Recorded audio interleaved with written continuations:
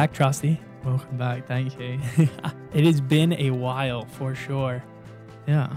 Do you know the last time we recorded?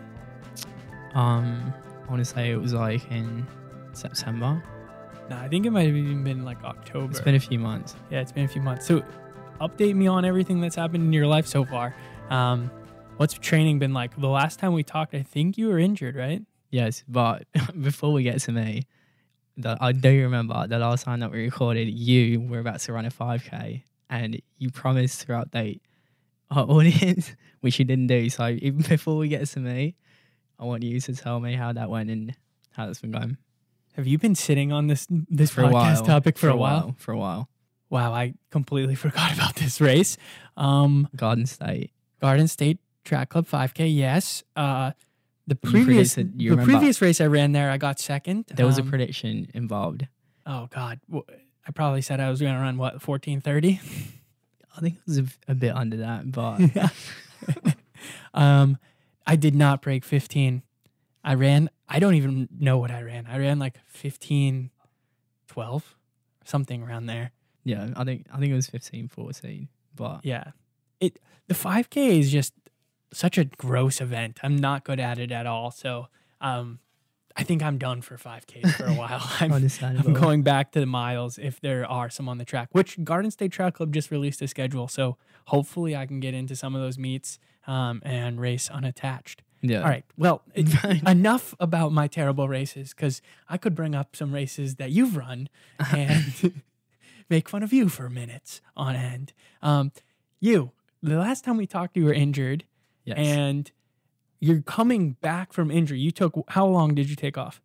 I took off like completely 2 months, and then there was that phase afterwards where it's kind of like rebuilding steady. Yeah. And if for people that don't know too much about running, like a month off is kind of a big deal, but once you have 2 consecutive months off in a row, you're almost like starting over from scratch. You'll probably still have aerobic fitness, right? But Yeah. once you hit the 2-month mark, you're kind of like on a reset. Right. The thing that I compare it to is that I take off 3 weeks during summer, and that is like to fully reset the body. That is meant to like fully recover you. And then you're meant to build, and everyone knows how you feel after a summer. You feel like kind of like you've been swept off your feet. So 2 months, it was a difficult period to come back from. Oh yeah, I can only imagine. I've never come back from injury. Well, like that I was going to before. say, for average people, you obviously take off 7 months in a row and it doesn't even phase you because of your long walks and whatnot. I appreciate it. I appreciate it. So you came back when? Do you remember the day you started running again? No, I don't remember to the day, but it was in November, I want to say.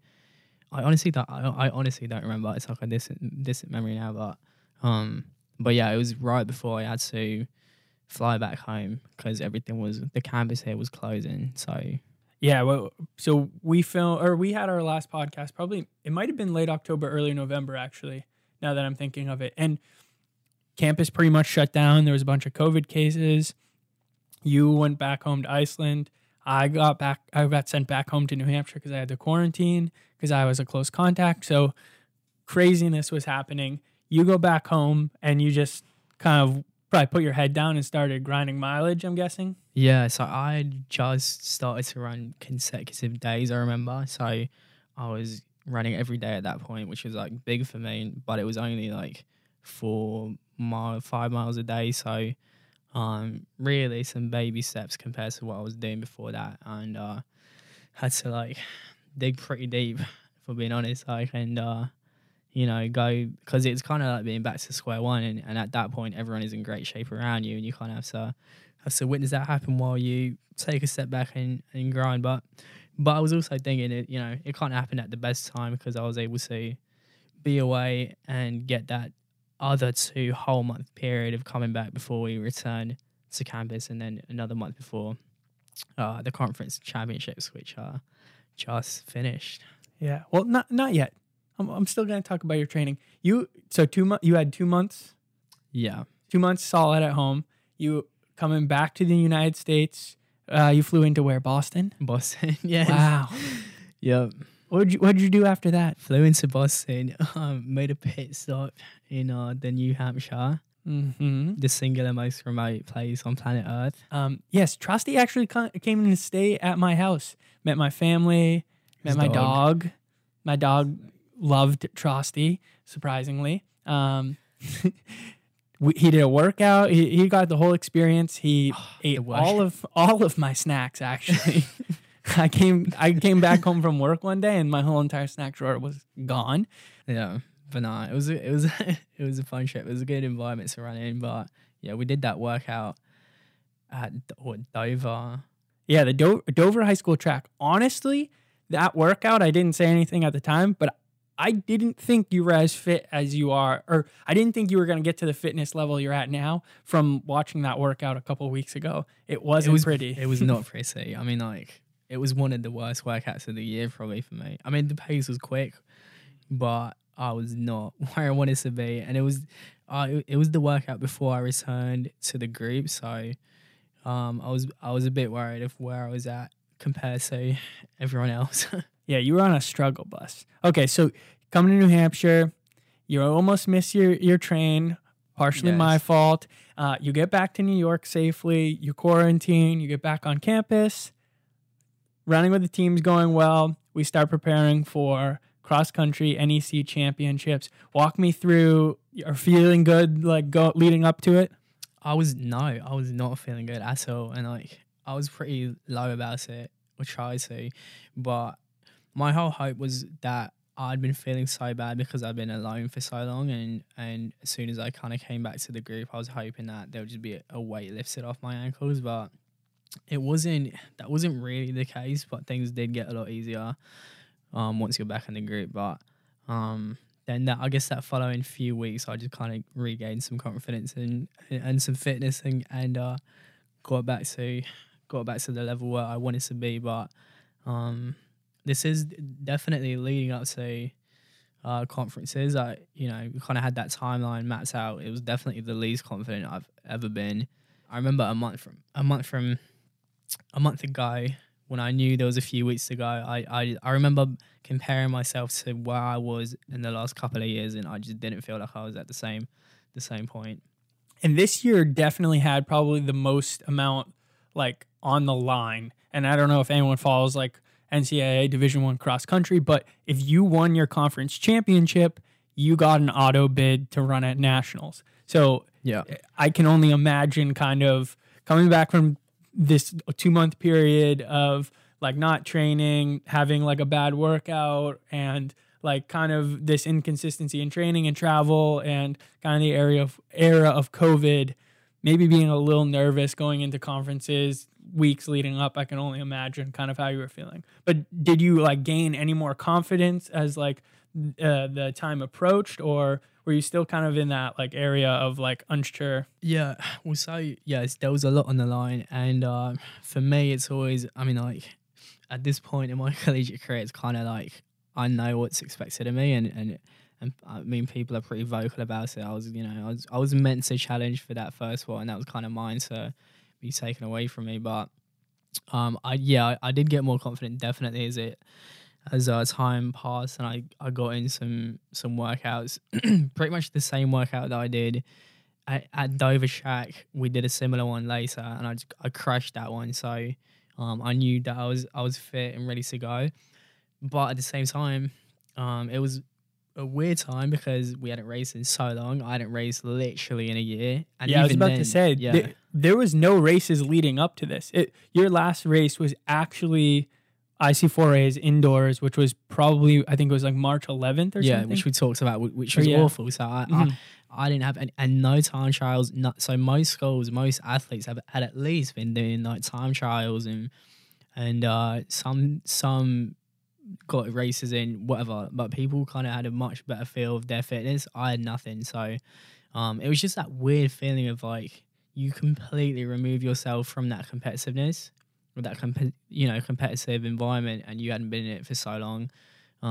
Everyone has their own routines and just kind of things to get themselves going. So more than anything, it was also that I didn't know. There was so many uncertainties. I didn't know what to expect of myself, because effectively the most important race maybe of my life was a season opener. Yeah. it season, and it could have been like the last race of this year almost kind of thing. Yeah. First and last type situation. So hotel room, travel, were you nervous at all like then? Yeah, definitely. I mean, like there's no secret. I get very nervous before races, but I think at this time I was able to kind of keep it under control. So I was able to kind of control it this time, and even though I was very nervous, I also just kind of thought that I would run my race and try and be confident. And I think as time passed and as it got closer, I kind of gained more confidence, because it's kind of that you're almost like nervous of that period when you have to be waiting for it. It's like that anticipation. So I heard there was dead silence in your hotel room. Actually, it was a pretty silent hotel. Who was your roommate? Anthony Pennsylvania. I think yeah, we call him Benty. No, he's Benty. An incredible freshman on the team. He deserves a shout out. Yeah, he does deserve a shout out. What was he doing in the room? Not on his phone. I'll tell you that. No entertainment of any sort. This man leaves his phone on his desk, sits on his bed with his back up against the wall, and is just looking straight ahead. When normally people would be looking at the TV, he was looking at air. Oh, wow. I value my time before races. I'm on YouTube a lot. I put on a bit of Netflix, Hulu, whatever, to kind of spread the mind. He takes it all in. So I found out some information today that makes you sound like a terrible teammate. It was Anthony Bentavanga's birthday the day before conferences. While you're sitting in the room next to him in dead silence, this man was celebrating a birthday and you didn't say anything to him. Trusty hates being put on the spot. Right now, Trusty is shaking his head in dead silence. No, it's okay.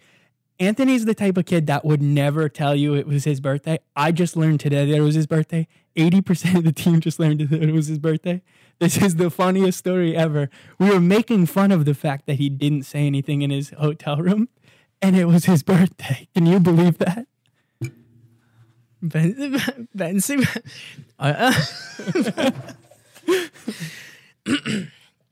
Happy birthday, Benson. I'm so sorry. Yeah, if you're listening to this, Anthony, he wasn't even on his phone. Yeah, I know. That when I heard it was his birthday, I was like, what? No, you said he was staring at a wall. No, because people have been asking me what kind of a roommate he is, and I said this kid's not even on his phone, because he left his phone on the desktop and it was buzzing.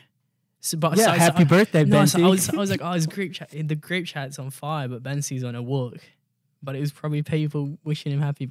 Oh my god! Yeah, you are a terrible teammate. Oh my god, no.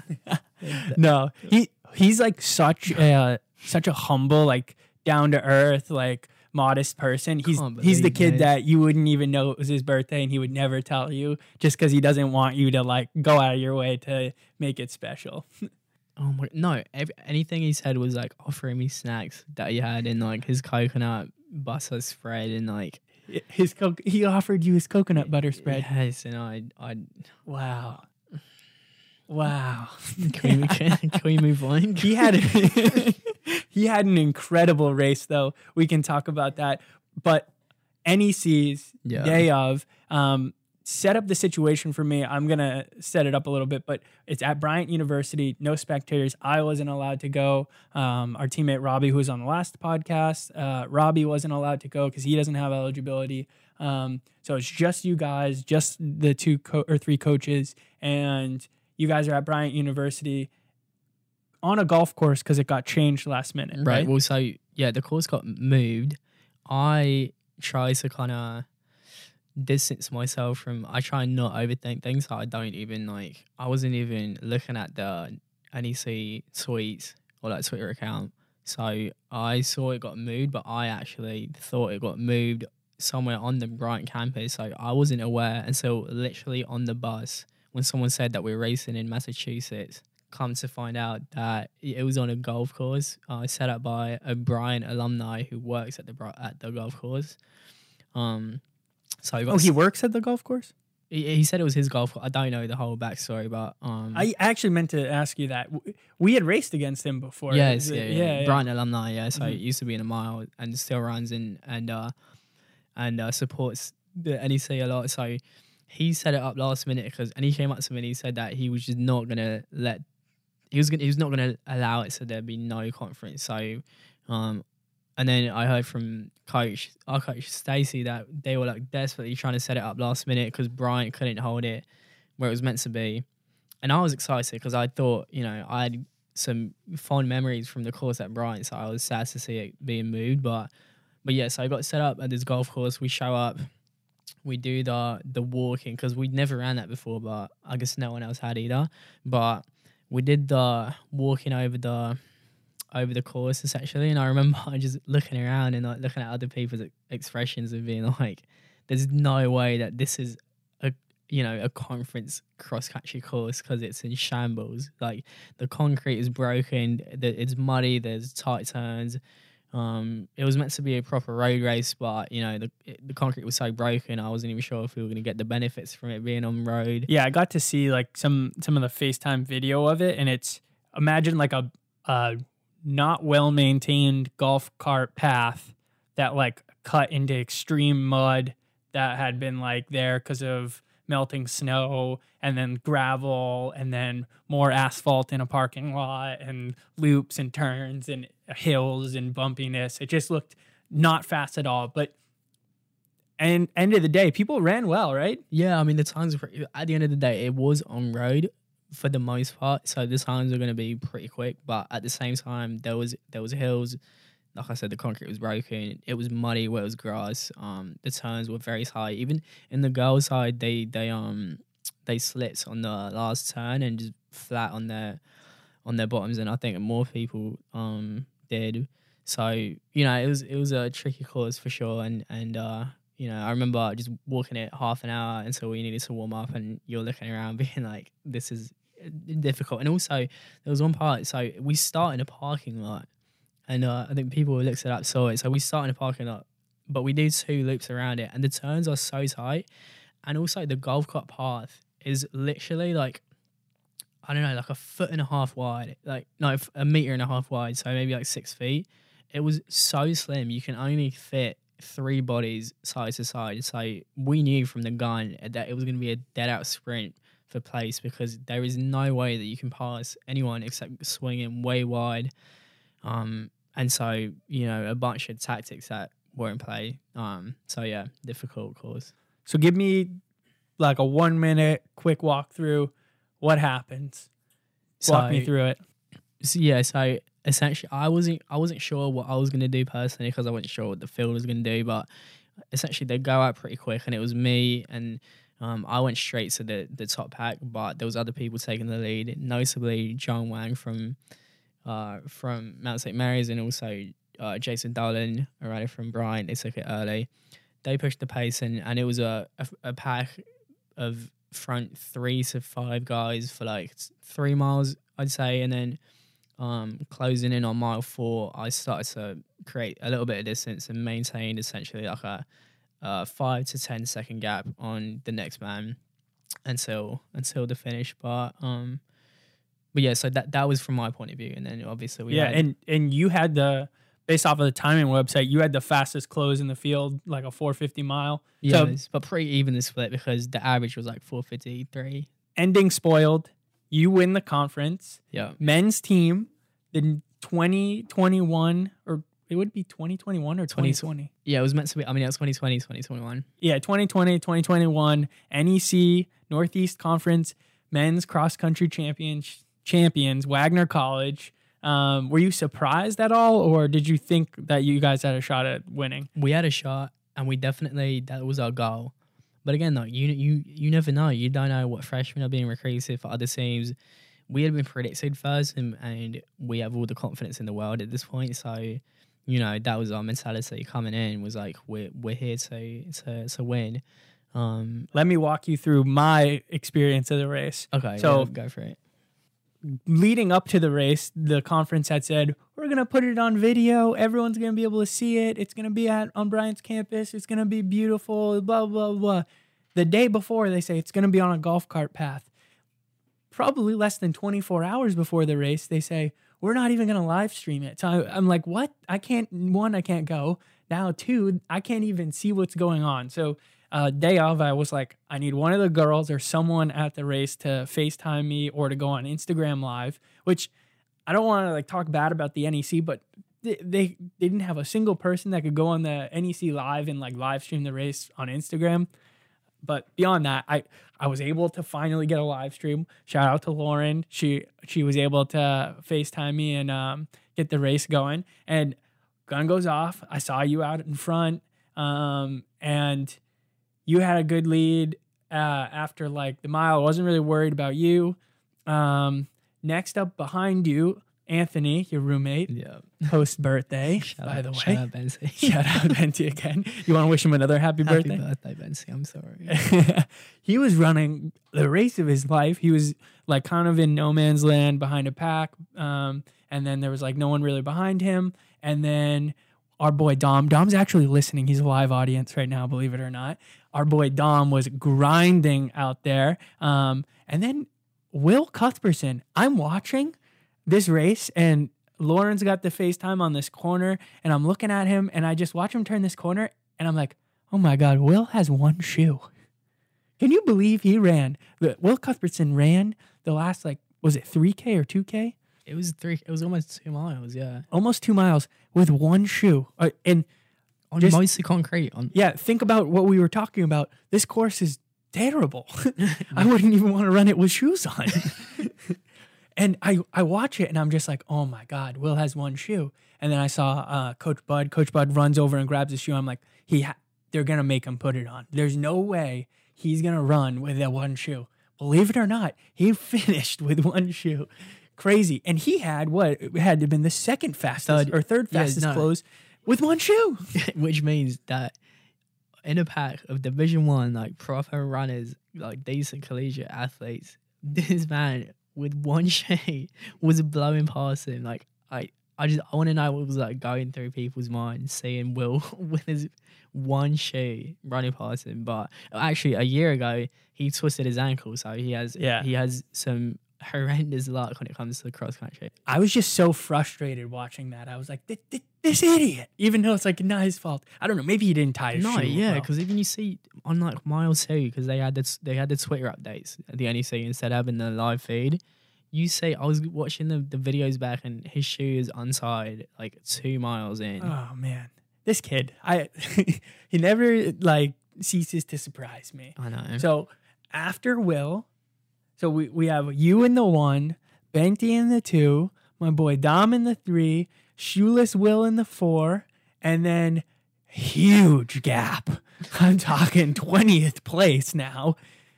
Mahmoud Abdallah. I'm like watching this on live. I'm like, what is he doing?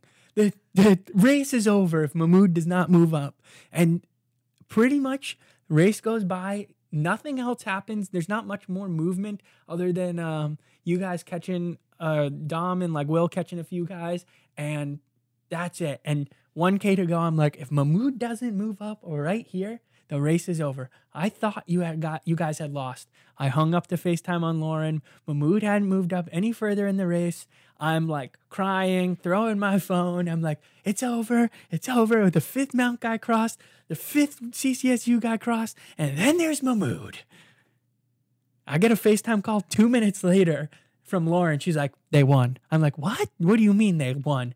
And she's like, they won. And then the first person she freaking hands the phone to is like Mahmoud. He's like, we did it. And I'm like, what are you talking about? He's like, 1 point. And I was like, oh my gosh. I hadn't really thought. I just thought like from the numbers, 5th place. If you put your 5th runner in front of another 5th runner, the last scorer, you're probably going to lose. But the Mount and CCSU, their 4th and 5th runners were like right in front of Mahmoud. So we had stacked the top few spots, and because they were finishing 4th and 5th way further back towards the 20s, they obviously were going to score more than us. And if you know cross country, the lowest score wins. So we just barely won. And it's worth mentioning that Mahmoud was predicted 61st. That was just disrespectful. When the ratings came out. So he pulled that out of nowhere. But to be fair, it's been coming. It's been brilliant. He works hard. Yeah. We've always known he's capable of it. But up to now, he just hasn't been able to produce it at his best level. But when we needed it most. And then this is why this was so impressive this year for our team, because we knew that we could do it, but everyone needed to run to their best like capabilities. But the rest of the conference kind of did the same thing. There weren't that many bad performances. Oh yeah, and back to Mahmoud, an amazing performance, like super gutsy. And you think they only won by 2 points. So like at any point, like if Will had stopped to tie his shoe, or like if Mahmoud didn't like race to the line to beat that one kid, the race is pretty much like almost over. The top three was separated by like 4 points in total. So like one or two small things happen and just you're not in it anymore. So everyone had to be on, and like you guys came and you guys delivered. And I think when Lauren FaceTimed me and said that was like just such an exciting moment. And I wish I could have been there, but like I can only imagine what it was like. So give me a brief summary of the celebration that you guys, and like how you found out, or in the second you found out you won, how you felt, and like who was around you. I finished the race, and then I look around and I get the hugs from the coaches and everything, because first they congratulated me for being first, but then after that brief moment you're obviously thinking about the team. So I look back and I'm talking to some of the other guys that finished behind me, and I'm trying to look at our people coming in, and then I see Mahmoud rush to me and he says I was 19th. And so at that point I figured it was a lock. I stopped counting bodies. So I was like, I'm so proud of you. I'll go up to everyone. I asked Will, I asked Bensi where everyone was placing, and they all said, Mahmoud was 19th and Bensi was 6th and so on. So I thought it was a lock, but then I went and looked at the scoring table, and they had a 1 point difference, but they wouldn't say to who. They just said 1 point, you and CCSU. And then I saw the Mount also pretty close. And I tell you, there was dead silence between, and every single coach looking at the screen. They were like trying to hold us, like they were trying to push us back to not like influence whatever. They were trying to focus on like the scoring, because they had messed something up. I think first of all they had me coming in second.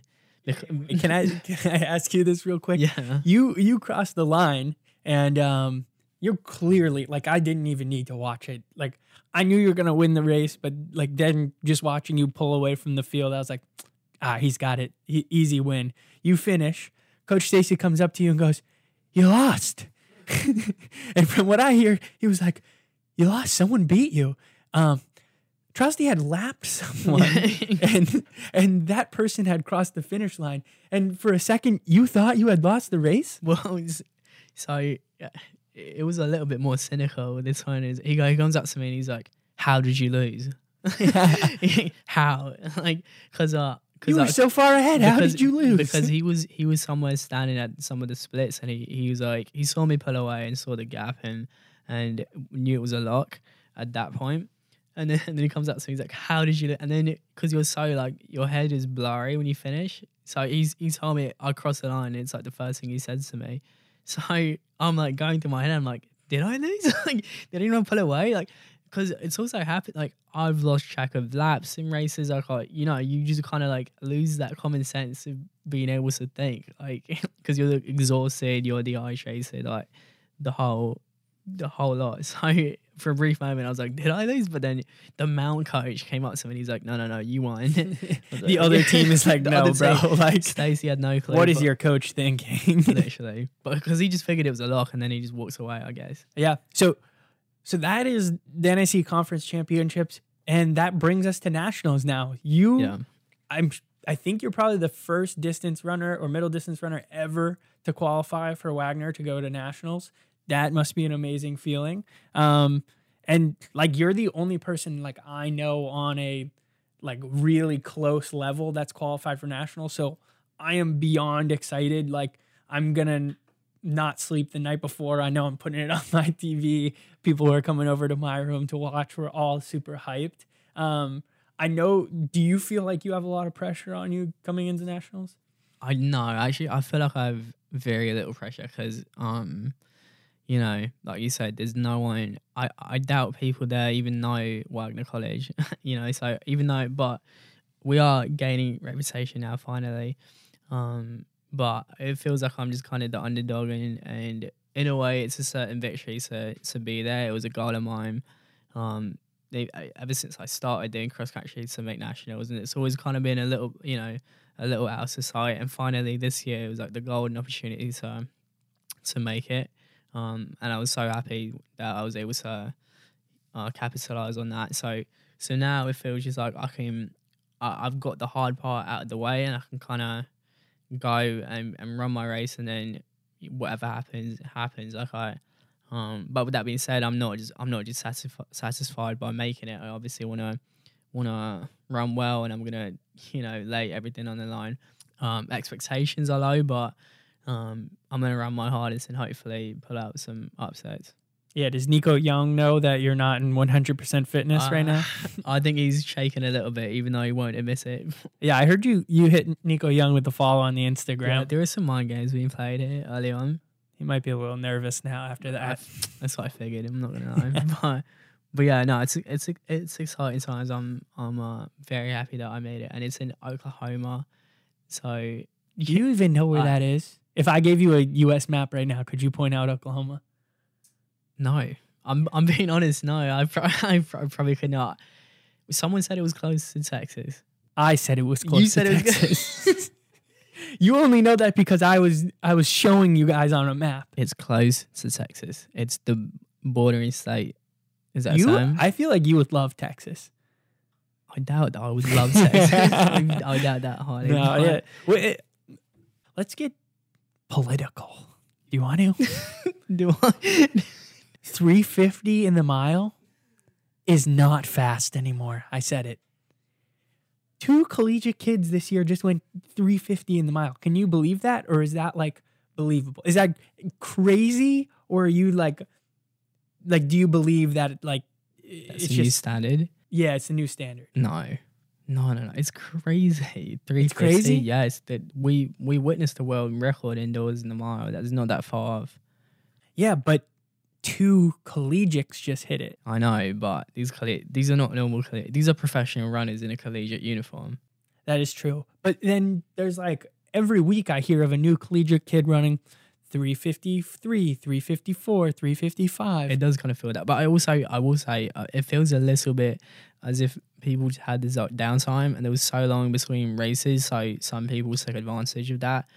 Hopefully legally. For the most part. Yeah, what are these stories about? Like I've heard multiple stories now of kids that run like 15:30 in the 5K, like exactly a year ago from now, and then they come to their indoor conference meet and they do like a triple and they run like 13:45, 750, and like 4 flat in the mile. And they're just in their PR. Like they had run multiple 5Ks, never had broken 15:30, and suddenly they're on like a world-class level in under a year. Yeah, we've seen some crazy transformations, but I think it swings both ways. You see people that obviously like COVID hit them pretty hard and they probably fell off a bit or even quit the sport.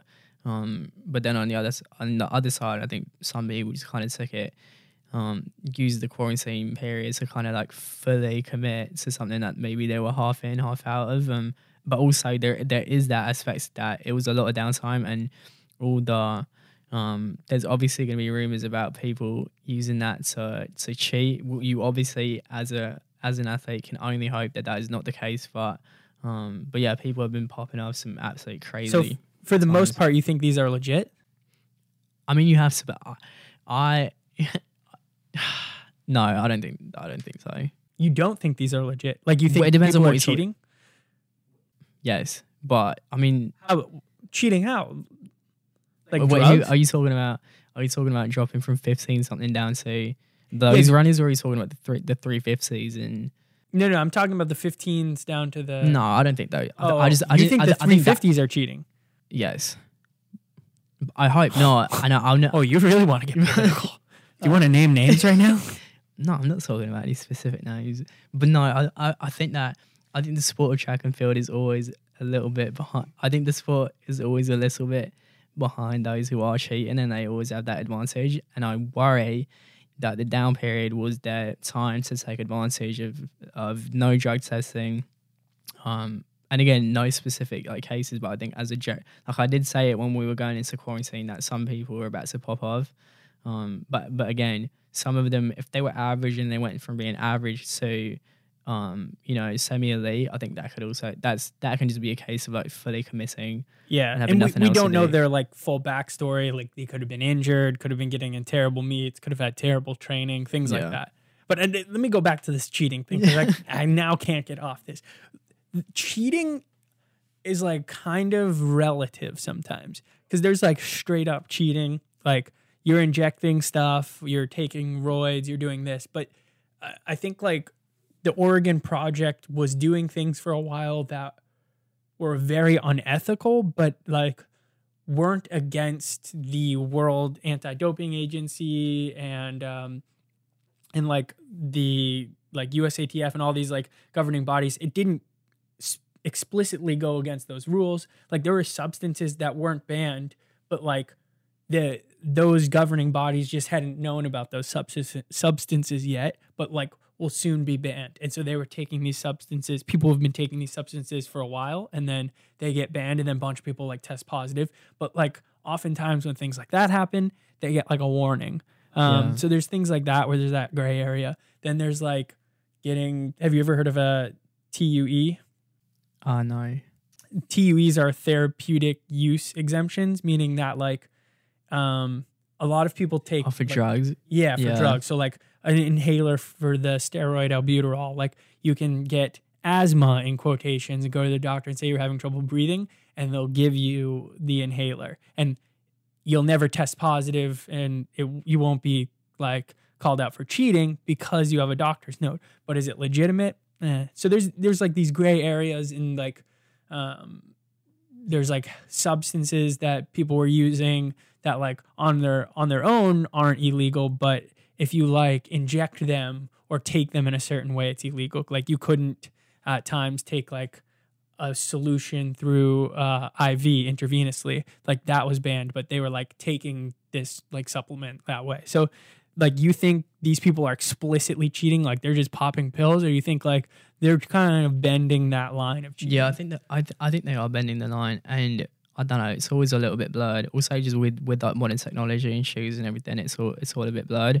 But I just think that as it currently stands, the sport as a whole, cheaters get away with too much, and they can just kind of come back and it's still a problem that it's almost, in some people's eyes they're willing to bend the rules because of there's not enough kind of like backlash towards that. And I think that because of the down period, that was just like an opportunity, a window for some people to whatever you call it, bend the rules or whatever it may be. I'm not talking about any specific cases. I don't even know.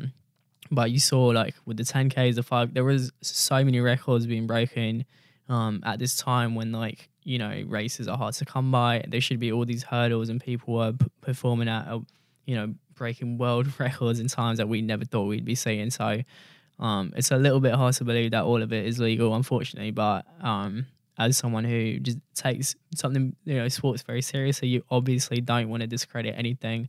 That's just like pure speculation, and you hope that everything is as legit as possible. Yeah. Okay. Last thing. Spikes. You think like these new spikes? What's your opinion? Because I think what's the most controversy about like the new Zoom Victory spike? It's just about the technology in them. It's like, because it used to be spikes and now it's with the carbon plate. You have the foam, you got the pocket, the air pocket. So just the argument is that it's too much of it. It's creating this like bouncy platform that propels you more for whatever. I mean, like, if everyone in the field has it, I don't see a problem. It's like not like you're getting an advantage over someone else.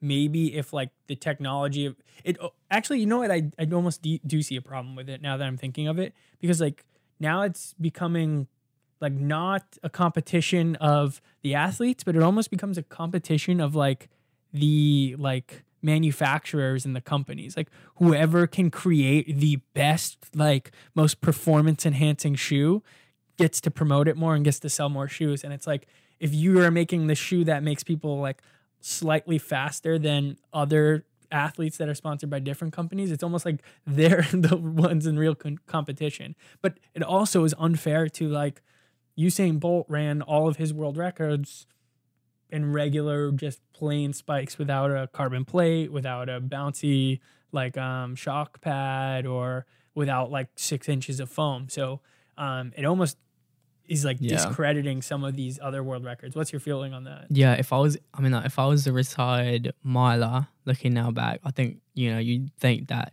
the shoes itself give you like a 2-second, in some cases, advantage. And I think like some of the times that we're seeing for sure are because of the shoes and advantages in like technology and whatnot. So I think there's no discussion. I think there's no discussion about if it gives you an advantage, but at the same time, that's kind of like, societies move forward, technology advances. So do you stop that? They've made limits to the foam. They've done all kinds of things, and I think the biggest problem, like you said, is that the companies. It's a small market for athletes, so it's gonna, some people would almost rather sign for Nike when they were making the shoes instead of like taking more money for other. It's just like a difficult position because Nike dominates the market, so. So some athletes will struggle if they are like trying to make a living, but have then suffering from like worse shoes and maybe worse performances, because of that. So I don't know. I think that's really well said. To end it, you got anything else to add? Well, just very briefly, is there any future plans for you? For me, I was in really good shape. Actually, you're the second fastest miler on the podcast now. I actually ran 4:03 2 months ago. You remember that, buddy? I do. I remember waking. It's downhill. I remember waking up to that text. What did you think when I had sent you that? You thought it was real? Yeah, because I just woke up from a nap and I like had to. I was like, send me the results right now. And you got a live list of results. You got a real results list. Yeah. But so you're injured. Is there any sign of a comeback?